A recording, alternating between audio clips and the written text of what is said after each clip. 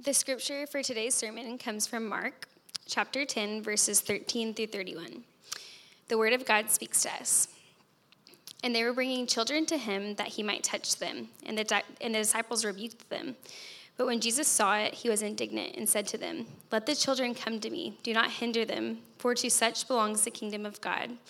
Truly I say to you, whoever does not receive the kingdom of God like a child should not enter it." And he took them in his arms and blessed them, laying his hands on them. And as he was setting out on his journey, a man ran up and knelt before him and asked him, "Good teacher, what must I do to enter and to inherit eternal life?" And Jesus said to him, "Why do you call me good? No one is good except God alone. You know the commandments: do not murder, do not commit adultery, do not steal, do not bear false witness, do not defraud, honor your father and mother." And he said to him, "Teacher, all of these I have kept from my youth."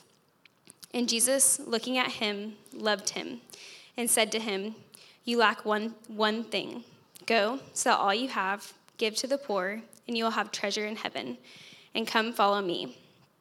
Disheartened by the saying, he went away sorrowful, for he had great possessions. And Jesus looked around and said to the disciples, "How difficult it will be for those who have wealth to enter the kingdom of God." And the disciples were amazed at his words. But Jesus said to them again, "Children, how difficult it is to enter the kingdom of God. It is easier for a camel to go through the eye of a needle than for a rich person to enter the kingdom of God." And they were exceedingly astonished and said to him, "Then who can be saved?" Jesus looked at them and said, "With man it is impossible, but not with God, for all things are possible with God." Peter began to say to him, "See, we have left everything and followed you." Jesus said, "Truly I say to you, there is no one who has left house or brothers or sisters or mother or father or children or lands for my sake and for the gospel, who will not receive 100-fold now in this time, houses and brothers and sisters and mothers and children and lands, with persecutions, and in the age to come eternal life. But many who are first will be last, and the last first." This is God's word to us. Thank you, Katie. Good afternoon, everybody. Welcome to the 11 o'clock, feels like 12 o'clock service. It's good to be with you. Before we jump in, if you don't know me, my name is Dave. I'm just one of the pastors here, and I haven't been preaching for the last 2 weeks. If you missed either one of those sermons from Pastor Steve or Pastor JJ, go back and listen to them online. They were great and so helpful, but I'm excited to be with you all to continue in the Gospel of Mark. As we get ready to do that, real quick, 2 things just regarding family business. The last Sunday of November, which is like a couple weeks away, we're going to take a break from Mark, and we're going to begin our Advent series. We're going to be rooted in the Old Testament, looking at some great stories that help us just realize the longing we all have for a Savior. And then we're going to actually participate in heading out of Christmas, starting to December 26th, into the first maybe 2 or 3 weeks of the new year, celebrating Christmas Tide. So we're not going to pack up all the Christmas trees and stop singing Christmas carols right after Christmas. We're going to just linger as the church historically has and continue to celebrate. So we're going to take a good 7 weeks to celebrate Christmas together. I'm excited about that. I bring it up specifically because either heading into December or even after Christmas, it's a really sweet time and tends to be a really powerful time to invite maybe a friend, coworker, family member, a neighbor to church to hear the gospel. So just be prayerfully thinking of who you might invite with you. And then the next thing is that January, I believe, 2020, we started our 3rd service, the 5 o'clock service, and that has been great, really helpful, particularly through the season of 2020, so we could, make room and socially distance, all that great stuff. But in the last few months, great stuff. I don't know if I'd categorize it as great, but what we were able to do with that 3rd service is really make room in that season. But we were able to add quite a few chairs in here the last couple months, and we have room for everybody that's coming to the 5 to either come to the 9 or the 11. And so if you by chance are just kind of a choose your own adventure, you don't come to the 11, you come to whatever service, our last 5 o'clock service will be next week, the 14th. And after that, we'll retire it for a season. Who knows? It might come back. But for a while, we're going to just have our 9, our 11.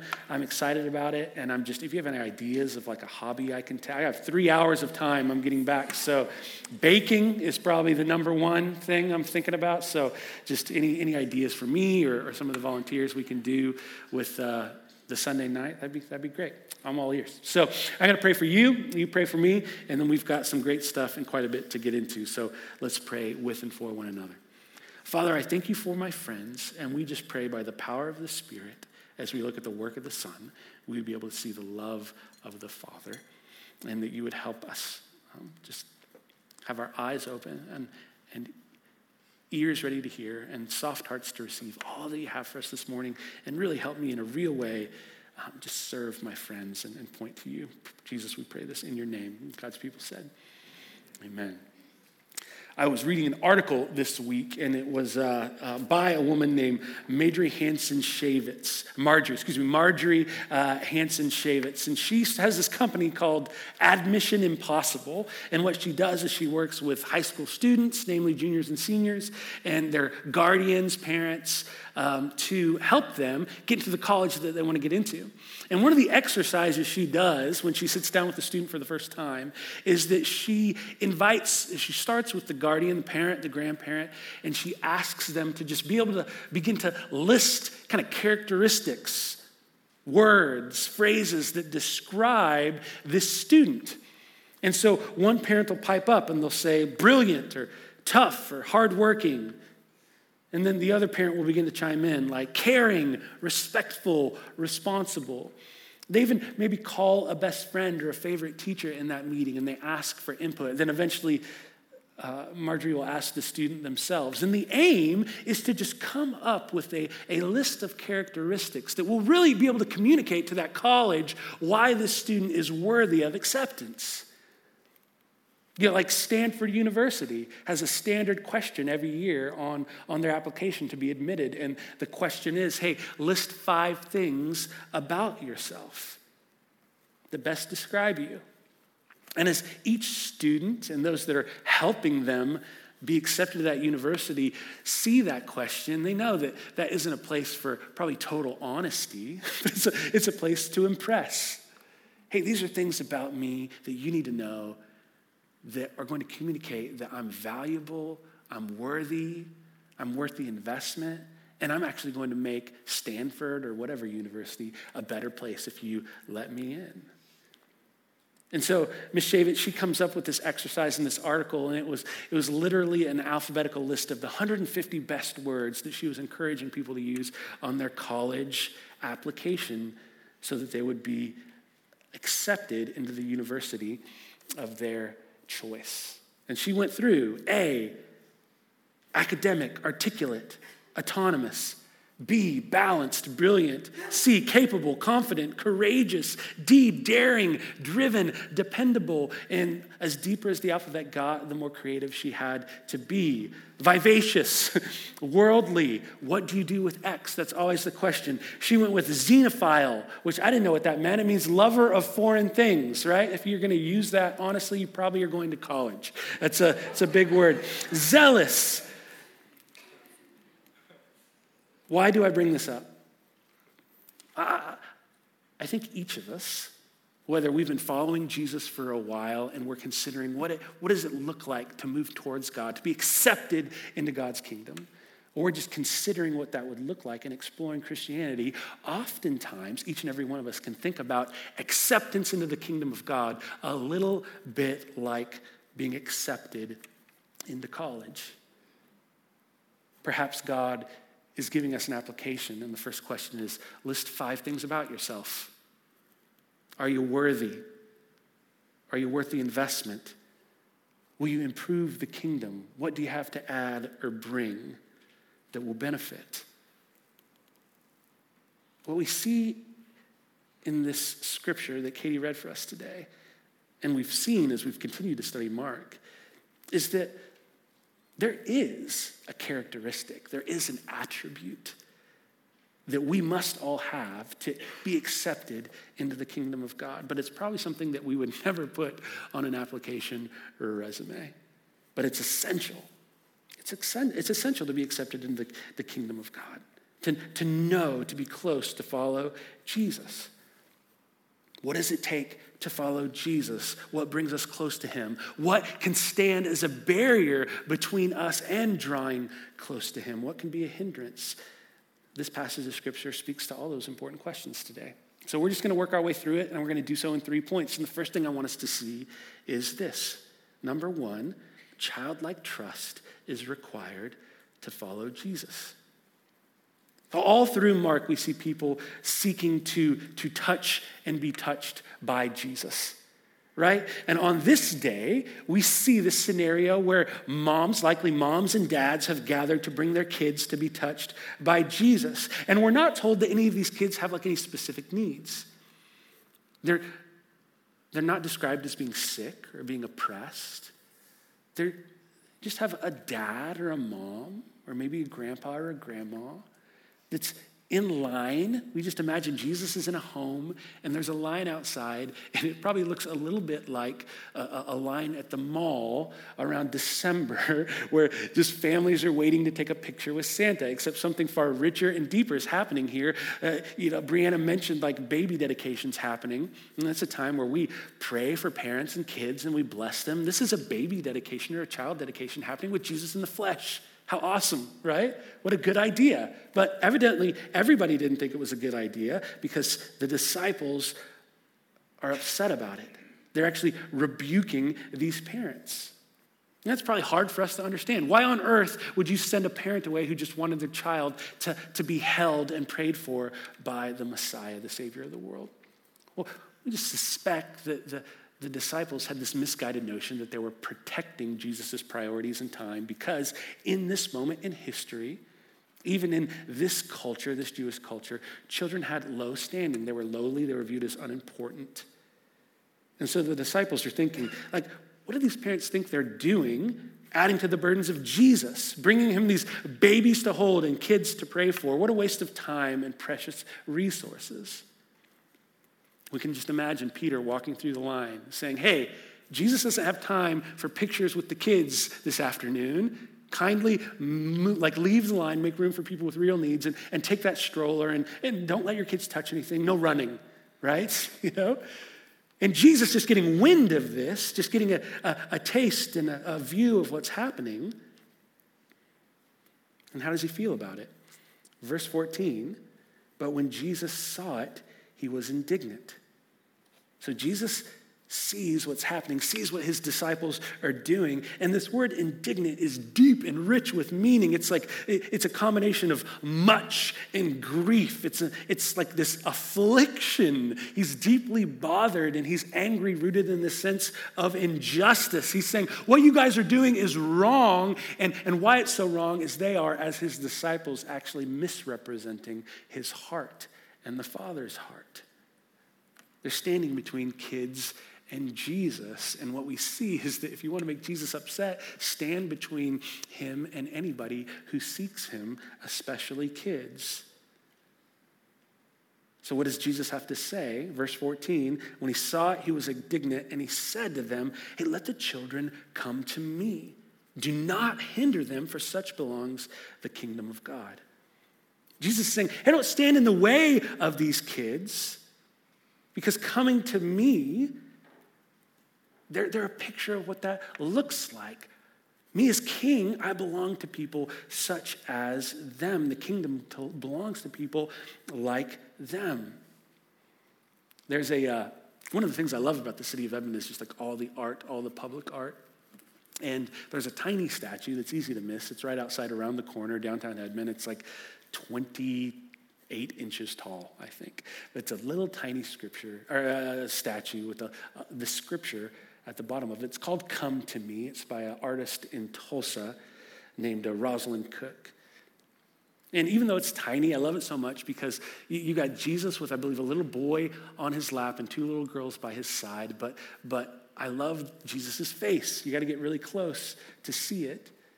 But you can just see such delight and joy that he has holding those kids. And I just imagine Jesus' face as he's saying this to the disciples, as he's receiving these kids. Hey, don't stand in the way of these kids coming to me. The kingdom belongs to people like them. That's an interesting thing to say in that moment, right? What does it mean? Jesus goes deeper in verse 15, and he, in detail, tells us. He says, truly I say to you, whoever does not receive the kingdom of God like a child shall not enter it. I think sometimes these words are misunderstood, mistaught. And I vaguely remember, even in my own life and walk with Jesus, these being mistaught to me somewhere along the lines. And usually they're mistaught in one or two or both ways. And somebody can take this verse, and when Jesus says, hey, whoever does not receive the kingdom like this child shall not enter it, maybe Jesus is saying that to draw near to him, to be loved by him, to enter into his kingdom, it means that you have to be innocent like a child. You have to be angelic and pure like a child, and then God will accept you. And there's some problems with that. The first problem is that it's just like contrary to the very gospel to say, hey, you have to have certain qualities. You have to have a self-righteousness in yourself that qualifies you to draw near to God. That's not the message of Scripture at all. What's also a problem with that, as a parent, you may know, that that's not how kids are. They're not pure and angelic and innocent, right?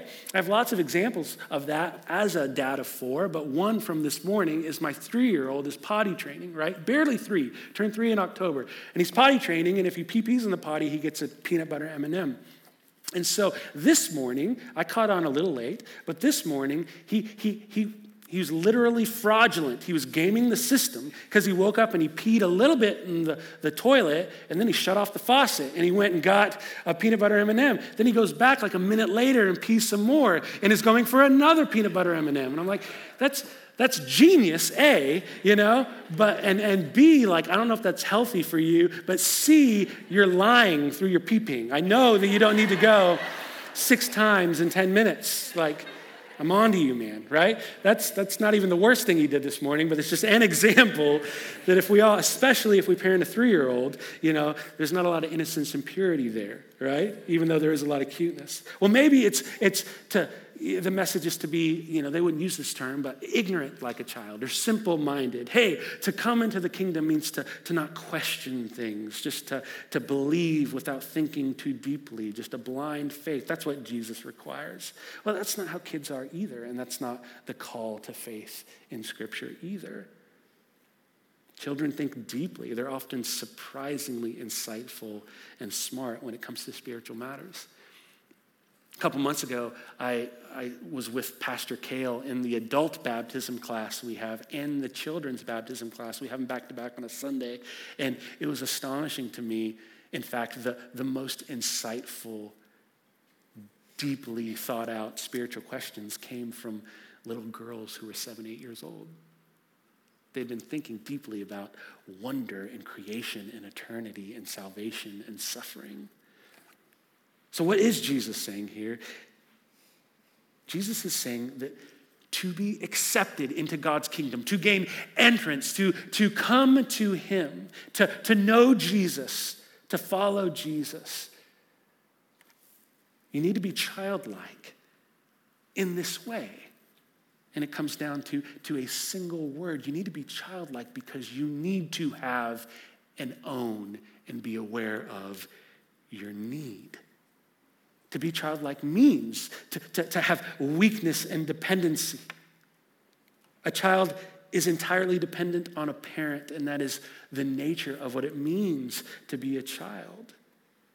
To need to trust. It's at the center of their existence. So when Jesus says, hey, the kingdom belongs to those like these children, to come to me, you have to be like a child. He's not saying you have to be innocent. He's not saying that you don't think deeply. He's saying that you need to not come proving worth, but you need to come open-handed saying, I need you, Lord.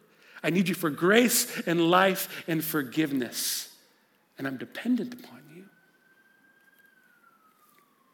The scripture is so rich with meaning for us as a church. I think one of the things it means when we just think about not our hearts, but first and foremost our hands, is that it means that we are in a good place if we have a heart for children as a church.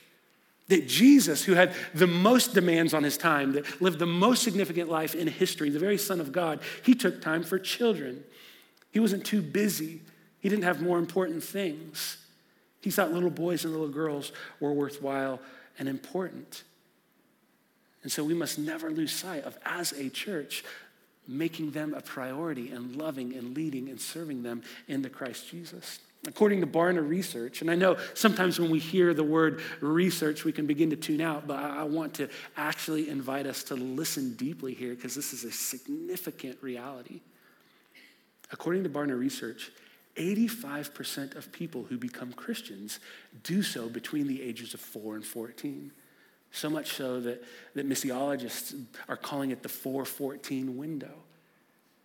It is such an overwhelming statistic, not just here in the States, but all around the world, that it's a reminder to the church that if we're not prioritizing children, we're not doing our job of proclaiming the gospel and making disciples, because as one pastor put it, that is the age of opportunity.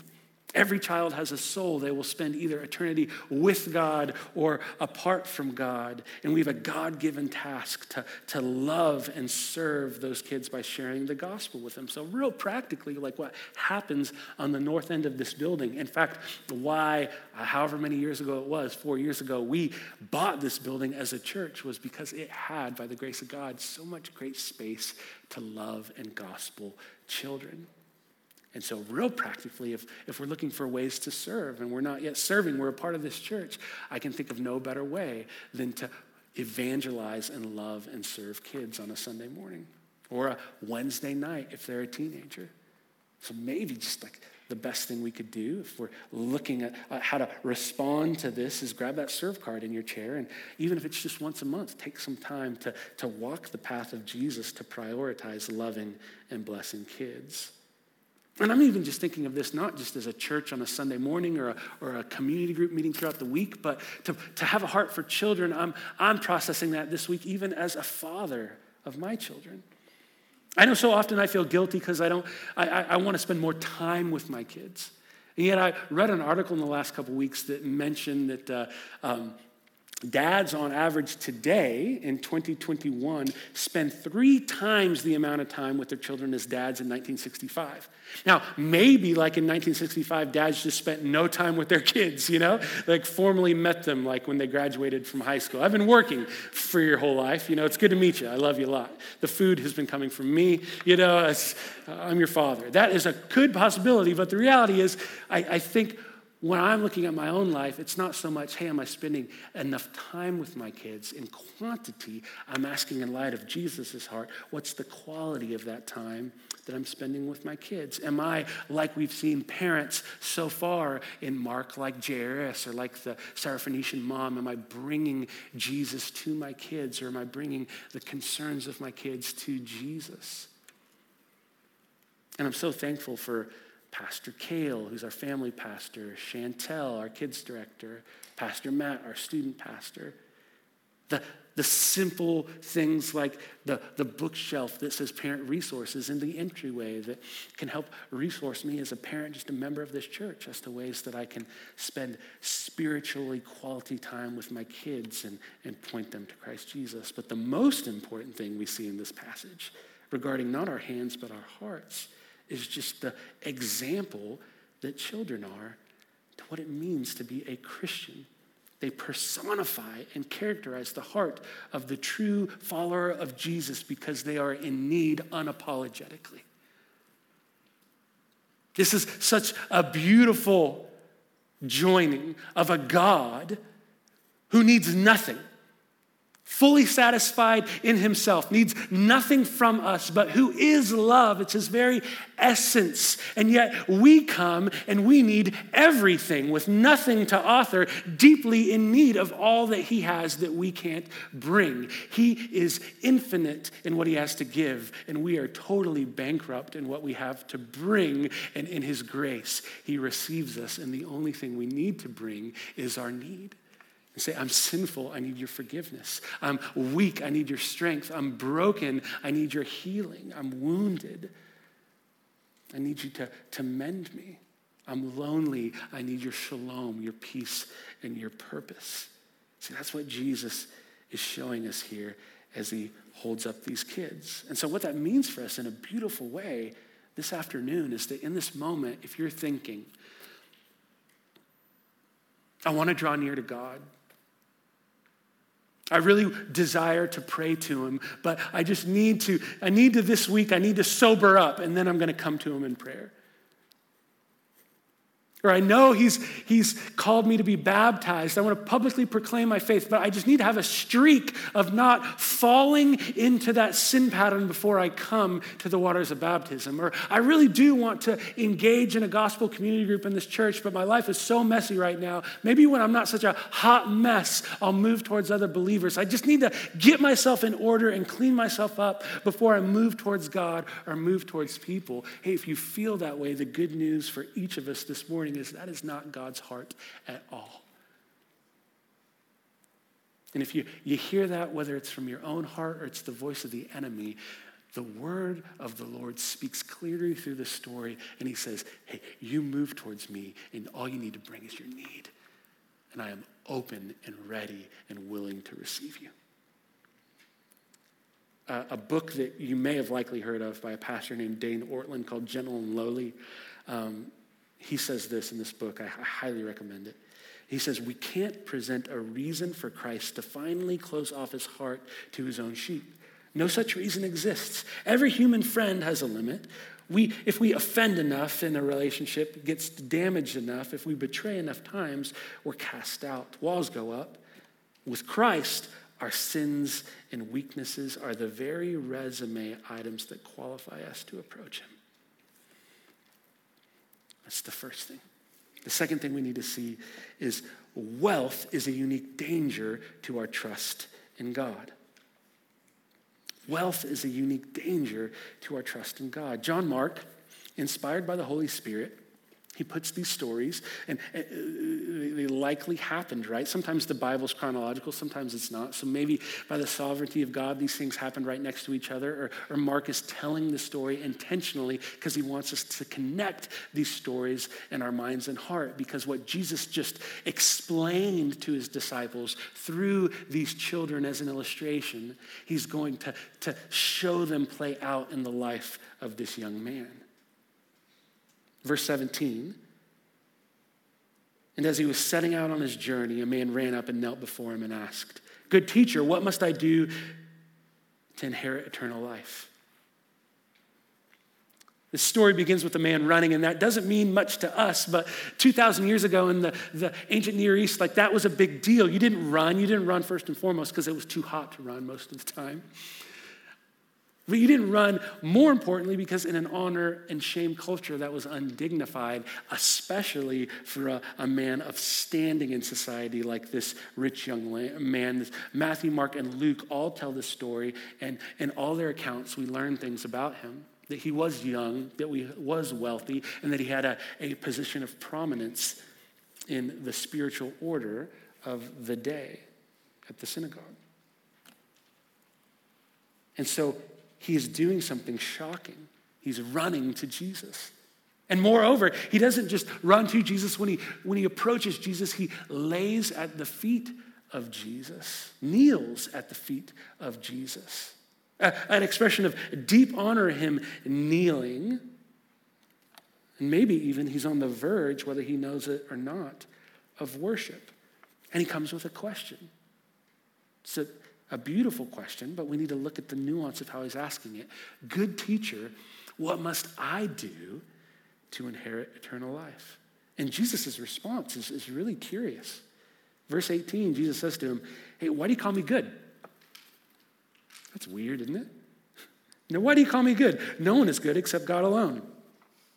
So what is Jesus doing here? Is he denying his divinity?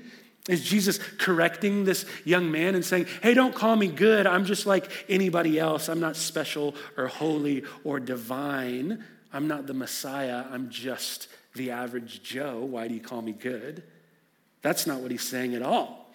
See, Jesus knows that this young man doesn't fully understand who he's speaking to. He doesn't quite get it. And he uses the term good so often like we use the term good, kind of in a comparative and superficial way. He's going to, as we're going to see, he's going to think of himself as good. I keep the law better than some other people, and so I'm good. And he's using that same term in a comparative way about Jesus. Hey, you're a rabbi, and you seem to be a better rabbi than most, and so you're a good teacher. And Jesus is saying, hey, you're using good in a cheap way because true goodness is only ascribed to God alone. He's saying what Paul wrote in Romans 3 and the psalmist wrote in chapter 14 of the Psalms, when it's written, I have turned away, or all have turned away. They have together become worthless. There is no one who does good, not even one. So what Jesus knows that this young man doesn't quite get is that you can only be good if you're perfect and sinless, and only God is perfect and sinless. And so Jesus is saying, hey, why do you call me good? Because he's pressing on this young man's words and saying, hey, it seems like you might actually be making a connection between God and myself. Do you see that? Do you see that I'm not just good by comparative means to other rabbis? Do you see I'm good because I am God here in the flesh? And then Jesus goes on to say, you know the commandments. Do not murder, do not commit adultery, do not steal, do not bear false witness, do not defraud, honor your father and mother. And this young man pipes up, teacher, all these things I've kept from my youth. Jesus cites a number of the 10 commandments. Interestingly, where Jesus begins is the commandments, the latter commandments that have to do with how we love people, how we treat other people. And this young man, in a way that he's kind of revealing his lack of self-awareness, the law is not a mirror to reveal his sin yet. He's looking at those things and saying, yeah, Jesus, I checked the boxes. That's it. I haven't killed anybody. I haven't committed adultery. I haven't coveted. I'm good, right? He's got a surface view of goodness. He's got a surface view of righteousness. So Jesus, in his kindness and love, he's going to take him a little deeper. Verse 21, Jesus looking at him, loved him and said, you lack one thing. Go sell all you have, give to the poor, and you will have treasure in heaven. And come and follow me. And what ought to strike us first about what Jesus says here is that what happens first? Jesus looking at him, he loved him.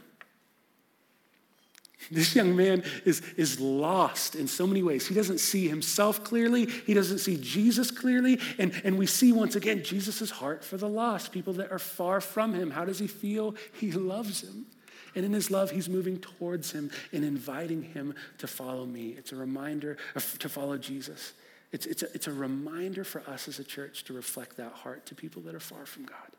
That we would love them, invite them to follow Jesus, proclaim the depth and the riches and the width of the heart of God for them. And so he says, in love, go and sell everything, give to the poor, follow me.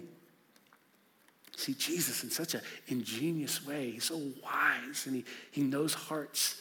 And so he started with those interpersonal love people commands, but he's saying, hey, now we're going to take it to the beginning, and we're actually going to start with commandment number 1, because what I know about you is that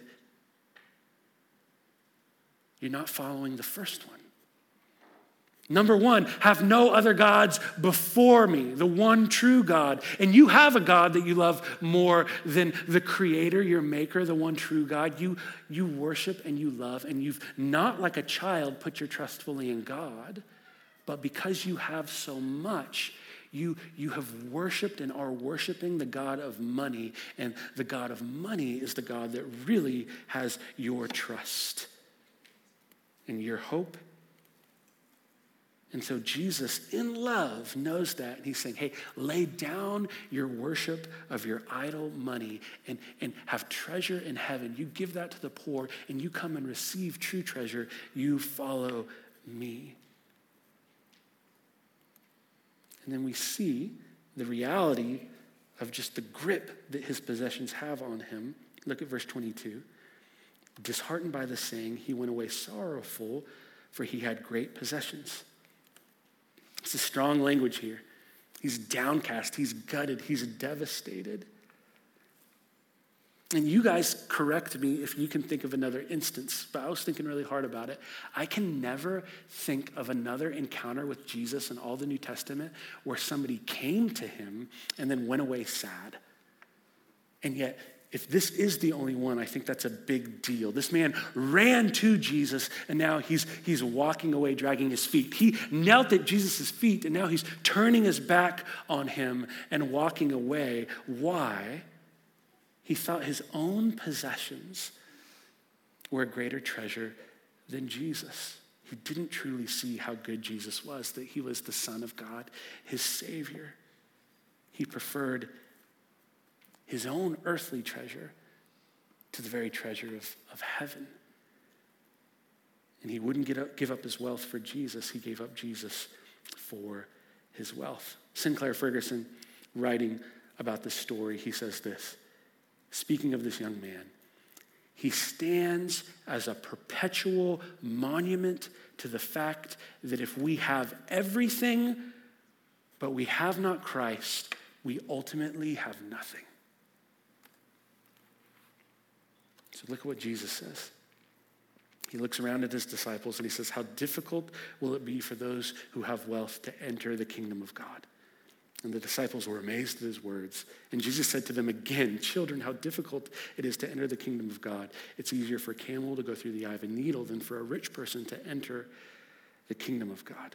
And they were exceedingly astonished and said to him, who then can be saved?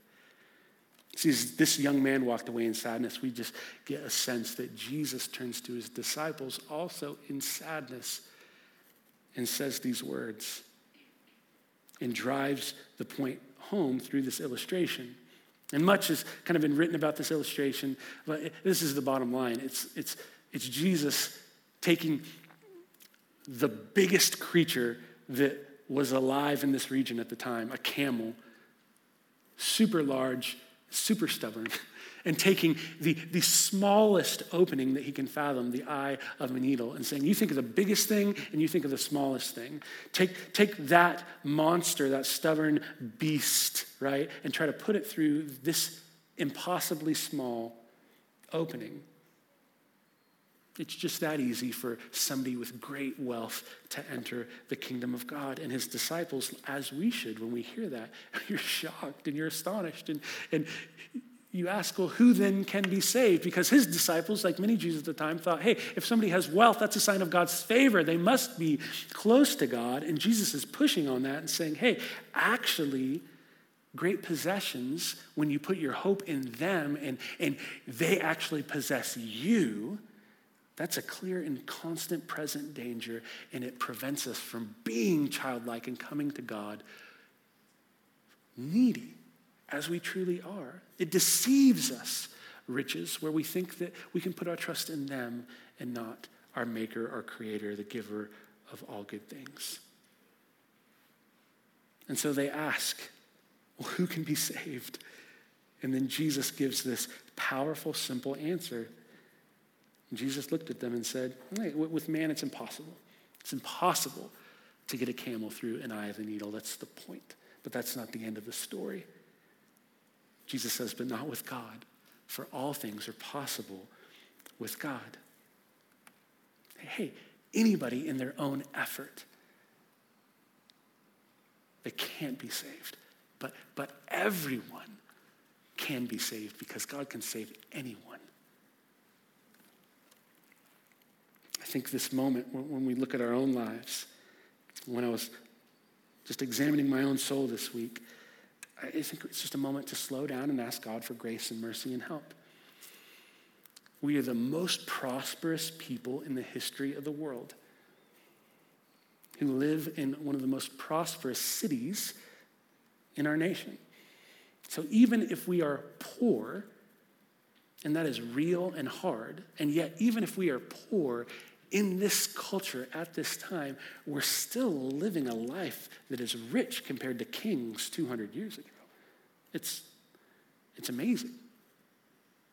So this has everything to do with our own lives, and we should be struck with the danger of not possessing money, because there's lots of righteous people in Scripture and even in our church that have great wealth, but to each and every one of us, whether we have riches or not, there's a clear and present danger for that wealth to possess us and for us to put our hope and trust in things, not Jesus. And so, well, how can we discern if that's an issue? I think we should just assume that it is.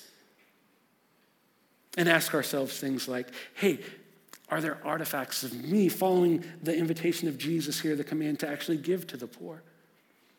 Is that a priority in my life, my family's life? If it's not, money might have a hold on us in a way where it's a hindrance to our dependence on Jesus.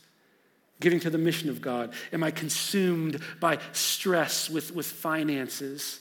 That I carry those burdens and I don't cast them on Jesus? Am I continually living beyond my means because I put my hope in riches and stuff and I think I'm going to find joy in them and I'm not trusting in God? And if you find yourself feeling that, we have an invitation, not condemnation, but we have an invitation to move towards God. And my prayer this week and my prayer for all of us this week is what Paul wrote in Philippians chapter 4. Despite this being constantly present on every basketball court and football field, this isn't a verse about athletic ability. This is actually a verse about possessions and treasure. And this is what Paul says. I've learned to be content whatever the circumstances. I know what it is to be in need. I know what it is to have plenty. I've learned the secret of being content in any and every situation, whether well-fed or hungry, whether living in plenty or in want. I can do all things through him who gives me strength. So may we come to Jesus this afternoon and say, would you give us the grace and strength to steward what you've given us in a way where it's not a hindrance to trust in you, but it's actually a means to worship, to glorify you. Lastly and quickly, there's one more thing we need to see in this passage of Scripture. Third, every sacrifice we make for Jesus is met with incredible reward. I'm just going to read it to us again. Peter began to say to him, hey, see, we've left everything and followed you. And Jesus said, truly I say to you, there is no one who has left house or brothers or sister or mother or children or lands for my sake and for the gospel who will not receive 100-fold now in this time. Houses and brothers and sisters and mothers and children and lands with persecutions, and in the age to come, eternal life. But many who are first will be last, and the last first. So we can always count on Peter to speak up, right? He's that guy at this point. He's well established. He's going to speak first, and he's going to say something. Even if he doesn't know what to say, we can always count on him to say something. And thank God for Peter, because when he says something, Jesus usually speaks up, and we get some beautiful truth. And so we just sense that maybe Peter, because he senses Jesus, feels sad, or maybe this guy's getting a lot of attention, and so he's feeling, we don't know what the motivation is, but we know this is what he says. Hey, Jesus, look at what we've done. We've left everything. We weren't as rich as that guy, but we've left a lot. Aren't we great? Right? Jesus had just said something amazing about God. Nothing's impossible for God. And then Peter chimes in, and he's not chiming in worship of how faithful God is and how gracious. He's chiming in this what seems like to be a statement rooted in a bit of pride and self-conceit. Hey, we've left everything. We've earned your love. Here's the resume. Here's a word that describes us, and it's not childlike and dependent. It's, hey, we followed you. We're sacrificial. We're okay, right, Jesus? And what Jesus says is so surprising. He gives a warning. We see that at the end, sensing the pride in that statement, saying, hey, many that are first will be last, and the last will be first. But he does recognize, yes, you guys have sacrificed. You've left many things to come and follow me. But then what he says is so surprising. There is no one who has left house or brothers or sister or mother or father or children or lands. That's a lot of stuff. For my sake and for the gospel, who will not receive 100-fold now in this time. I had to read that so many times in the last few weeks to make sure I was understanding it correctly. I'd read it before, and it was like, is that right? Was that misinterpreted by the gospel writers? What I love about Jesus, he embeds in there with persecutions. He's saying, hey, this isn't just like some name it, claim it, faith, false gospel where you come to me and everything will be perfect all the time. He's saying it is a cross to bear following me. You will be persecuted. And yet, Peter and all disciples, when you leave something or you sacrifice something for my sake or for the gospel, you won't lose it in this life, but now you'll receive it back 100-fold. Elizabeth Elliot said this: you can never lose what you have offered to Christ. And so, through conversation with Anna and just through prayer, I've been just like asking, hey, what does this look like? How have we seen this play out as a church? And it really is beautiful and true. So perhaps you're in this room this afternoon and let's say you're a young woman. And maybe in college, you begin to follow Jesus. You gave your life to him. You're saved. You put your faith in your King. And you have a father who has made it clear in one way or another that he thinks you're taking this religion stuff a little too far. I mean, like in moderation, sure, it's helpful, but man, you seem to be kind of radical, fanatical. And he's discouraged you from following Jesus. And you've sensed and you know and you feel in a real way that because you're receiving the love of your heavenly Father and you've given your life to God, that your biological dad has withdrawn from you in a way, and you just know that there's been a cost and a sacrifice. In a real way, because you're following Jesus, you've lost the encouragement and the affection and the presence of your earthly dad. That's really hard, right? And yet I believe what Jesus is saying here is that that's a real and true sacrifice. And he sees it. And yet, because you've given your life to Jesus, because you've come to him with your need and you've trusted him, because of that sacrifice that you're making, that in and through the body of Christ, that over the course of your life, you're going to have 100 dads who are spiritual fathers, who will encourage you in your faith, who are proud of you, who will serve you and reflect the love of your heavenly Father.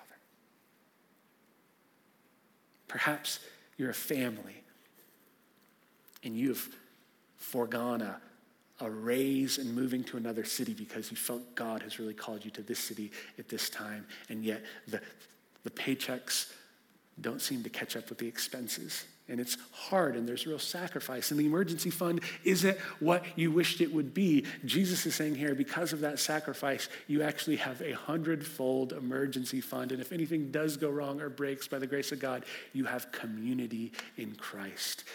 They've all given their treasure to Jesus, and then that treasure is there for you when you're in need, like it has been in the church for 2,000 years. I thought of my friend who planted a church a few years ago in Asia and had to unexpectedly come back to the States for an extended period of time, months, without a plan, without a place to stay. And yet what I saw is that there were multiple houses for him to stay at that were amazingly nice. Beautiful cars that were given to his family for a season for him to drive, and anything that they could imagine and above anything they needed was given to them. Yes, they sacrificed to go plant that church, and yet when they needed anything above and beyond 100-fold, God provided. And so yes, there's sacrifice to follow Jesus. There is trust. And yet Jesus is communicating to his disciples here and to us in the scripture that Jesus never holds out on us. He always takes care of us. We can trust him fully. And as Elizabeth Elliot said, there's nothing that we can offer to him that we lose. Jesus says we'll get it back 100-fold. Let's stand and pray.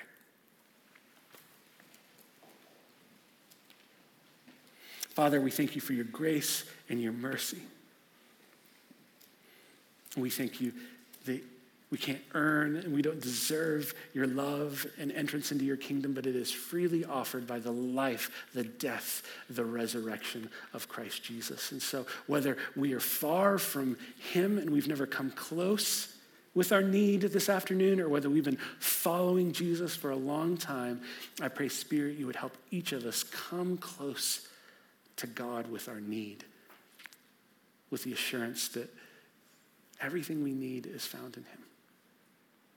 Help us steward what you've given us in a way where our possessions don't own us, but you own our possessions, and we use them for your glory and for our joy.